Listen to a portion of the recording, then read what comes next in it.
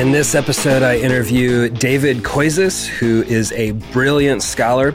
He thinks a ton about how our faith as Christians shapes our view of government and our posture towards civic engagement. His book, Political Visions and Illusions, has been hugely helpful to me in understanding like the difference between liberalism and democracy, socialism, words that are thrown around a ton. It's given me a deeper understanding of not only what those things are and how they've operated historically in the world, but also he spent some time in the book thinking through how Scripture and the teaching and example of Jesus can help to shape and influence our view of civic engagement in America in the modern era. This is a long interview, so we've got it divided into two parts just to save you from having to go through the whole hour. But we had a ton of fun, lots of great, helpful input from David Koizis, and I want to highly recommend his book, again, Political Visions and Illusions, available wherever books are sold. Without further ado, here is David Koizis. So David, so many of us are, we're hearing these political phrases or words about government and politics like democracy, liberalism, nationalism. And for I think most of us, we haven't really thought about this stuff since like our high school civics class. So you're like a thoughtful person and have studied up on these. So we thought maybe you could help us understand what these terms mean. And so one of the ones that gets, I think, really confusing for us is there's the word liberal, right. But then there's also liberalism, which you write about in your book. What is liberalism? Well, liberalism is actually much broader than the way that it's used rhetorically, and especially in American political debates. You know, it's also used here in Canada, but I think it's probably understood a little bit more broadly than it is in the States. But liberalism, I would say that liberalism is the notion that that individuals are sovereign. Individuals are sovereign. They are the ones that determine the course of their lives. They are the ones that collectively determine the course of their political their political regime. But what it comes down to is that it tends to level out the sheer diversity of human communities that we are embedded in the course of our lives. So every community comes to be seen as a kind of voluntary association that is simply an association of individuals who freely contract together to become part of that for their own self-chosen purposes. So you can go back centuries to people like Thomas Hobbes and John Locke. John Locke, of course, was hugely influential on Thomas Jefferson as he was writing the Declaration of Independence back in 1776. As a matter of fact, from our own, I think from our own standards, we might accuse Thomas Jefferson of having plagiarized John Locke's second treatise on civil government because it's so close to what Locke said. There's a certain understanding that political community comes about because individuals have chosen to associate for political purposes. So the idea that there are certain communities that are simply given to us, that we find ourselves in various communities, family, state, church, and so forth, and that they exist beyond or apart from our wills. That's something that would be completely it wouldn't be understood by the convinced liberal. And so liberalism is this idea that, you know, maybe distinct from like I'm part of a kingdom or I'm a feudalism or something like that. It's this idea that of liberty. Maybe is that correct? That we get this idea of liberty? That's right. Yeah, and it's a certain kind of liberty. It's individual liberty. You know, so you can talk about nations having liberty. You can talk about a democratic system having liberty. But under liberalism, liberty belongs to the individual. And so everything, you know, any obligation that we owe to some other person or some community to which we have not freely assented, that is seen as being somehow objectionable in the consistent liberal. Got it. Okay, that's helpful. So it's about me and my rights and my freedoms. Everything's centered around that idea. Yeah, exactly. That's right. So that's liberalism. And we also hear words like conservative or conservatism. What is that? Yeah, conservatism is it's not so much a political ideology, although I do treat it as such in my book. It's in some ways it's more of a mood. So it's an attachment to tradition, but of course traditions are going to widely vary from place to place and from time to time. So very often we find ourselves not only in North America but elsewhere as well. We find conservatives battling with each other over who is a true conservative. But if you try to find conservative principles, you're going to have a lot of trouble finding them because they exist in multiple forms in different places. So you have fiscal conservatives that are largely concerned about money. You have social conservatives that are mostly concerned about such about life issues and sexuality issues. Those would be social conservatives. You have now, more recently, so-called national conservatives who meet in various places, even in Belgium and the United States and England and various places, talking about what it means to be a national conservative. So conservatives are going to differ with each other, and there's going to be quite different substance in the conservative vision. And I think this is one of the reasons why conservatives have such a hard time fighting against liberals and socialists, because the content of the conservative vision is going to change so much. It's like pulling teeth to get people to agree on what the content should be. And as a matter of fact, many people who call themselves conservative, especially in the United States, but increasingly in Canada as well, if you start to question them very carefully as to their principles, it turns out that they adhere to what might be called liberal principles. So we've got this in America, we've got these two sides, right? The progressive left and the conservative right. Yes. Okay. So conservatism is conserving something. That's right. And what I hear you saying is we are different in what it is we're trying to conserve. Exactly. That's right. And perhaps progressives maybe have a similar issue when it's like, well, what are we progressing towards? Exactly. That's right. And so we have all this infighting within both conservatism and progressivism. That's right. Yeah. Maybe let's tease that out for a minute. So you're in Canada. I'm in America. Yes, that's right. Conservatism means something here or some things here. How might it be different in Canada than America from your perspective? Yeah. Well, historically speaking, conservatives wanted to uphold the monarchy. Canada is a constitutional monarchy. We have a king, King Charles III. He appears, or he will be appearing on our coins. I haven't received any coins yet with his image on the front, but apparently that will be happening in the near future. So that's one of the things. The welfare state has more of a conservative feel to it in Canada than it would in the United States, partly because self-styled conservatives in the United States tend to be more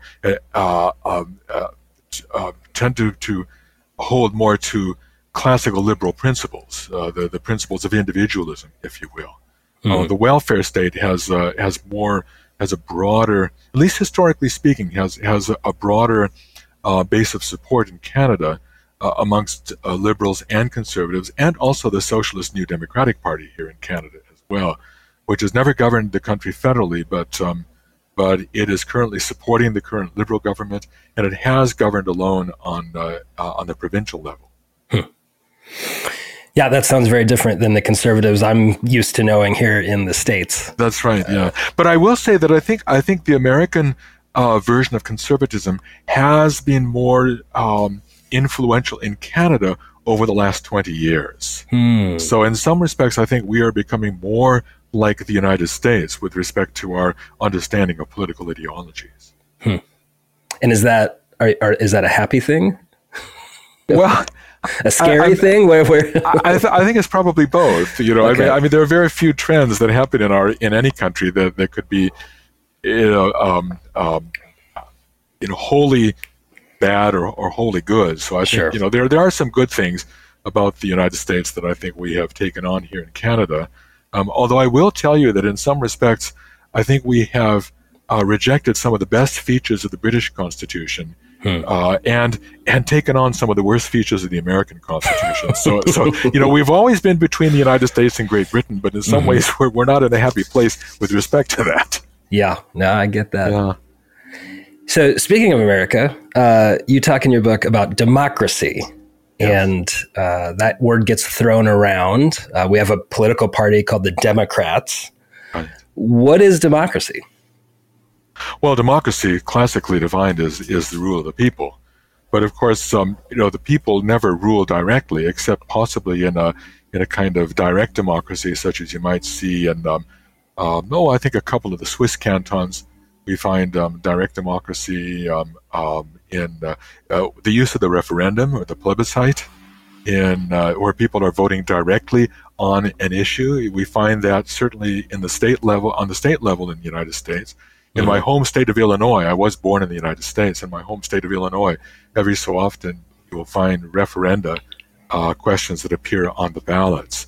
We rarely use referenda here in Canada, and when we do, it's almost always divisive. There were referenda on conscription during the World Wars here in Canada, and they only exacerbated the divisions between Anglophones and Francophones, between English-speaking Canadians and French-speaking Canadians. So we don't generally have referenda in this country. Switzerland is one country where the referendum is made, generous use is made of the referendum in Switzerland, also in France as well. Constitutional change is very likely to be put to the people in the French Republic. So democracy is direct rule. So what I hear you saying, yeah, is that right? Yeah, but the way that it's developed is that it's indirect rule. So representative democracy.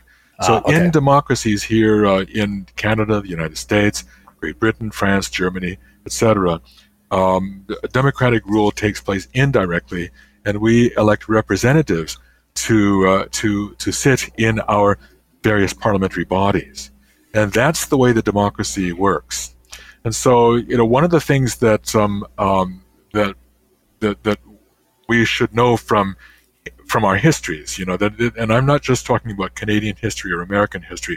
I'm talking about the larger Western history that goes back some 2,500 years, is that most of our political philosophers thought that democracy was a very bad thing. They thought that democracy meant that the untutored masses, this is in an era before mass education, that having people who, ordinary peasants who might be illiterate, having them rule was a very bad thing, and it was a recipe for tyranny over the long term. So Plato and Aristotle and other political philosophers would trace the degeneration of constitutions and say that the best form of government was some kind of aristocracy, which literally means rule of the best, and that democracy was the last stage in the degeneration of a constitution before tyranny arises. So democracy was not seen as a very good thing. Plato had a lot of reasons to dislike democracy because it was the democratic assembly in Athens that convicted and executed his mentor Socrates. So he saw that democracy was a bad thing. Now, the forms of democracy that we have in the Western world, I think, are good forms, but that's because democracy has been tempered in some fashion. So we have what is sometimes called liberal democracy, but I think the better term is constitutional democracy. In other words, the people rule, but their representatives rule, and always under the rule of law. So the people cannot do anything that they please, but they have to rule under this larger principle of constitutional governance or the rule of law. Yeah, go ahead. Yeah, well, I was going to say the American founders never intended to establish democracy. because they were schooled in the classic political philosophers who believed in something called a mixed constitution. A mixed constitution would have monarchical, aristocratic, and democratic elements that were supposed to be balanced, a very careful balance. This is what the American founders favored. I think we can say the same thing of Canada's founders almost a century later in the 1860s. The House of Representatives would be the democratic body, but there were also institutions that would check the democratic rule of the people. James Madison never wanted to have a popularly elected president.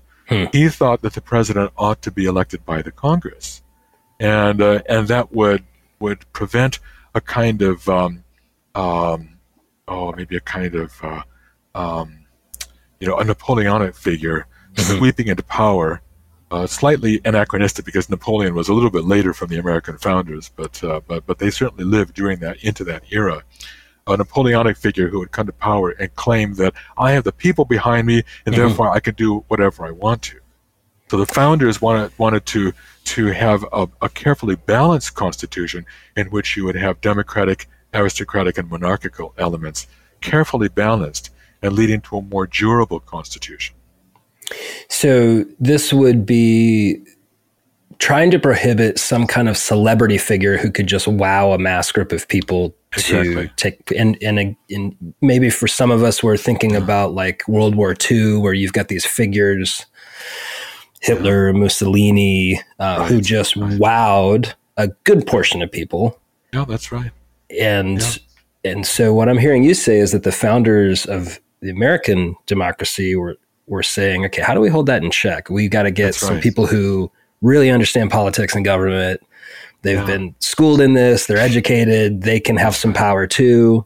Yeah. And even I've heard that like George Washington, there was conversation about what we should call him as the leader of what we now call the executive branch. And some people would say like king. Yes, right. Which for as an American, that's like, no way. We'd never do that. Yeah. Is that part of that setup that they were trying to wrestle through?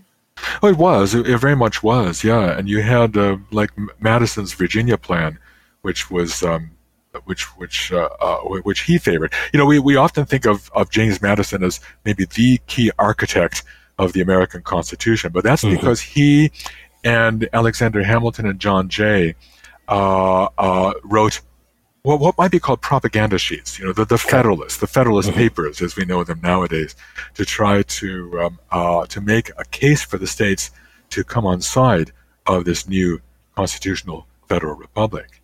You know, but Madison actually got very little of what he wanted out of the negotiations in 1787 that led to the Constitution. So the American Constitution, Americans often think that their founders were geniuses who set up this carefully balanced system that couldn't fail. Not true, and the founders themselves never thought of themselves in those terms. So, you know, if there's any genius in the American Constitution, it lies in Americans themselves who are determined to live under this particular constitutional arrangement, that accepted the rule of law and had been schooled in self-governance for at least 150 years beforehand, you know, in their colonial assemblies in Maryland and Virginia, New York, and so forth. I discovered as I was doing genealogical research about 20 years ago that one of my forebears actually was sitting in the Maryland Colonial Assembly in St. Mary's City. In the 17th century. You know, a man by the name of Captain Cornelius Howard Sr. And this is on my mother's side. My father's side, I'm Greek. Going way back, but on my mother's side, yes, and you know, and it was good to know that one of my ancestors was actually trying to build self-government in the American colonies. Oh, that's so cool. Yeah, I've done some genealogical research too. I've tried to figure out where they came across the pond, so to speak, and most of mine are from Scotland and England, but I've got a handful of lines that were in the 1600s, 1700s, and I've actually been able to visit some of their gravesides. And it's so cool to, you know, not only think about American history, but also think about how for some of us, our families were part of that Yeah, history. sure. Yeah, absolutely. That's right. Yeah. So thinking about democracy being in America, we talk about we're a constitutional democracy is the word you That's right. used. That's that right, we're yeah. going to submit to this agreed upon set of rules that That's we're right. all agreeing to, this contract that we have with each other. And then we made amendments. Yes. Like we have the documents and then we keep making changes. Is that a feature of constitutional democracy as It an is. idea? Yeah, that's right. Yeah. So, here in Canada, there's an expression we use that our Constitution was patriated back in 1982, because prior to that, we had the British North America Act, which was simply an act of the British Parliament. So even though after 1931, with the Statute of Westminster, we were fully authorized to run our own affairs, we had this strange anomaly that for the next half a century, our chief constitutional document was simply an act of the British Parliament. So every time we wanted to amend it, we had to go back to the Parliament in the United Kingdom and have them vote on an amendment. And that changed in 1982. So since that time, but one of the things that held up patriation of our Constitution is that the federal and provincial governments couldn't agree on a formula for amending the Constitution. So a Constitution that cannot be amended will likely become so brittle that it will break at some point. So you have to have a constitutional document that is changeable in some way. But typically we need to have a qualified majority to change the Constitution. So that's what's provided for in the U.S. Constitution. So it would have to have what, 2/3. There's more than one. You could have a new what is it, like a constitutional assembly or a constitutional constitutional convention. Congress, I think it's that's a constitutional convention has a different meaning here in Canada, so I have to be careful how I use that. But presumably Americans could decide to establish another constitutional convention that would be fully authorized to scrap the current document and come up with something new. But for the most part, to change the Constitution requires a series of qualified majorities on the federal and the state levels. And that explains why the Constitution has been amended very few times over the last 230 years. Yeah. So, yeah. And so that adaptability shows that it's capable of learning about how to better itself as a people. And so we're all adhering to this idea. We're all going to submit to it. But we also know that there's going to be new challenges that we face or new ways that we come together. And so it's adaptable based on the new needs of the day. Yeah. That's right. Yeah. So that's democracy, which I'm a part of, and I tend to like it, I think. Yeah, but then there's also this other thing that you talk about in your book that kind of comes on the global scene after the concept of a democracy and liberalism. That's socialism. Okay, right. And here in America, that is a very bad word for some people. They throw it around as if it's almost a synonym for like demonic. That's right. Yeah. What is socialism? Well, and I think I would have to disagree with you on that, because I think socialism over the last 30 years has become far less of a scare word than it used to be. Okay. You could have somebody like Bernie Sanders being a serious contender for the Democratic nomination for president, claiming to be a socialist, and he'll get a lot of young people supporting him. So there are people sitting in Congress even today that would call themselves socialists. But unlike most socialists, they're not part of a larger movement. They're very much loners. Okay. I'm a socialist, but it isn't as though there's an actual political party that would support them. Now there is a socialist party that goes back to the early part of the 20th century, the late 19th century. Their high watermark was the election of 1932, and that's when they got something like, I'm probably wrong in these figures, but something over 1 million votes by Americans. Just after the Depression, the Great Depression had started. But socialism, I think it's far less of a scare word now than it was even 30 years ago. Okay. Part of that, I think, has to do with the collapse of communism in the Soviet Union and other countries. So some of those bad examples of socialism are pretty much gone. Okay. But it is true. I think that socialism, the allure of socialism is an end to poverty, an end to want. And that's why socialism in so many countries, in Canada, increasingly, I think, in the United States, certainly in the United Kingdom under the British Labour Party, there's the Social Democratic Party in Germany. Every country, with the exception of the United States, has a socialist party that sends members to the parliamentary chamber, and and that's what they want to do. They want to help the disadvantaged. They want to represent the industrial working class. They want to protect the poor in some fashion, and that's why socialism is so attractive to so many millions of people around the world. So if we're thinking about liberalism as Right. me, my rights, don't impinge on me, what then is socialism? Is it collectivism? Is it about us instead of me?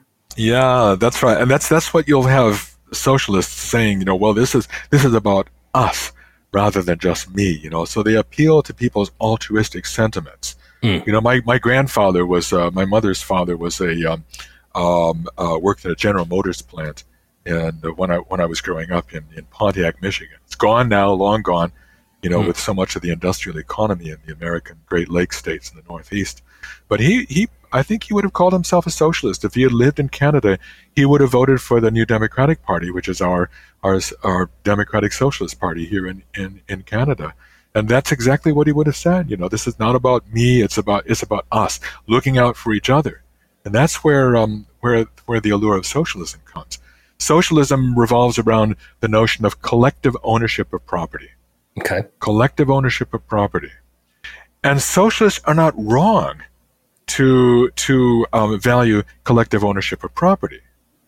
But as I see it, where they go wrong is assuming that every collective ownership, every corporate entity in which collective ownership is manifested can be gathered into one huge community that will then collectively own everything on everyone's behalf. Mm-hmm.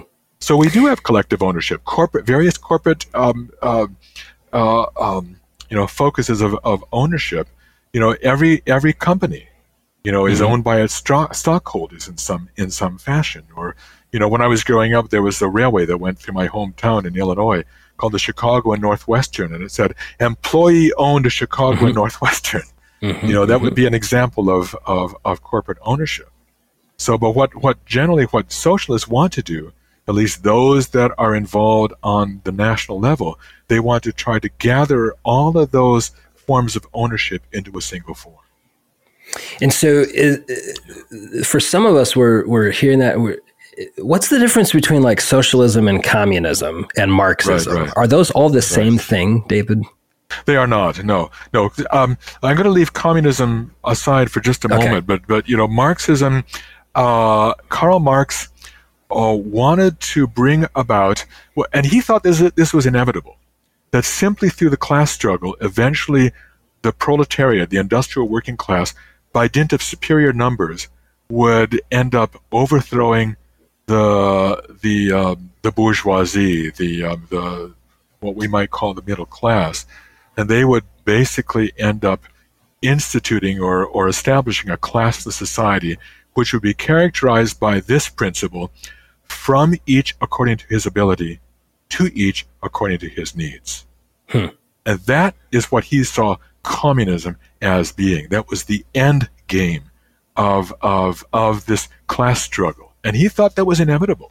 It wasn't simply a utopia that they would have to build, but he thought that simply through the movement of history, this would come about almost naturally. Yeah. So in Marx's vision, if I'm understanding you right, there wouldn't be like this stratification of class, Not anymore, wealthy, no. poor, Yeah. that if a person maybe wasn't able to produce, perhaps through being under-resourced or disabled in some regard, that the person who was able to produce more would what, naturally share the resources to create some sort of equity across That's the exactly line. right. And so this assumed that human beings, that human nature was malleable, that it could be shaped in various directions. And so this is the huge under the Soviet Union, the Soviet communism from 1917 up until 1991, there was this effort to create a new Soviet man, or a new Soviet person, as it were, who would have different motivations than bourgeois human beings. So that's Marxism. Yeah, that's right. Yeah. What's communism? Yeah. Well, communism is supposed to be the end game that Marx believed that history was moving towards. Okay. So characterized by this principle of from each according to his ability, to each according to his needs. But in the real world, communism, as it was implemented between 1917 and 1991, China is still ostensibly communist, although now I think one would simply have to say it's it's an autocracy, it's a dictatorship. But communism as it existed in the real world was ended up being very much a tyrannical system, a totalitarian system, because if you think that human beings can be reshaped to conform to the expectations of a particular ideology, then there's nothing out of bounds. A government that's dominated by a particular party, the Communist Party of the Soviet Union, there's nothing out of bounds. It can interfere in the minutest areas of life. That's basically totalitarian.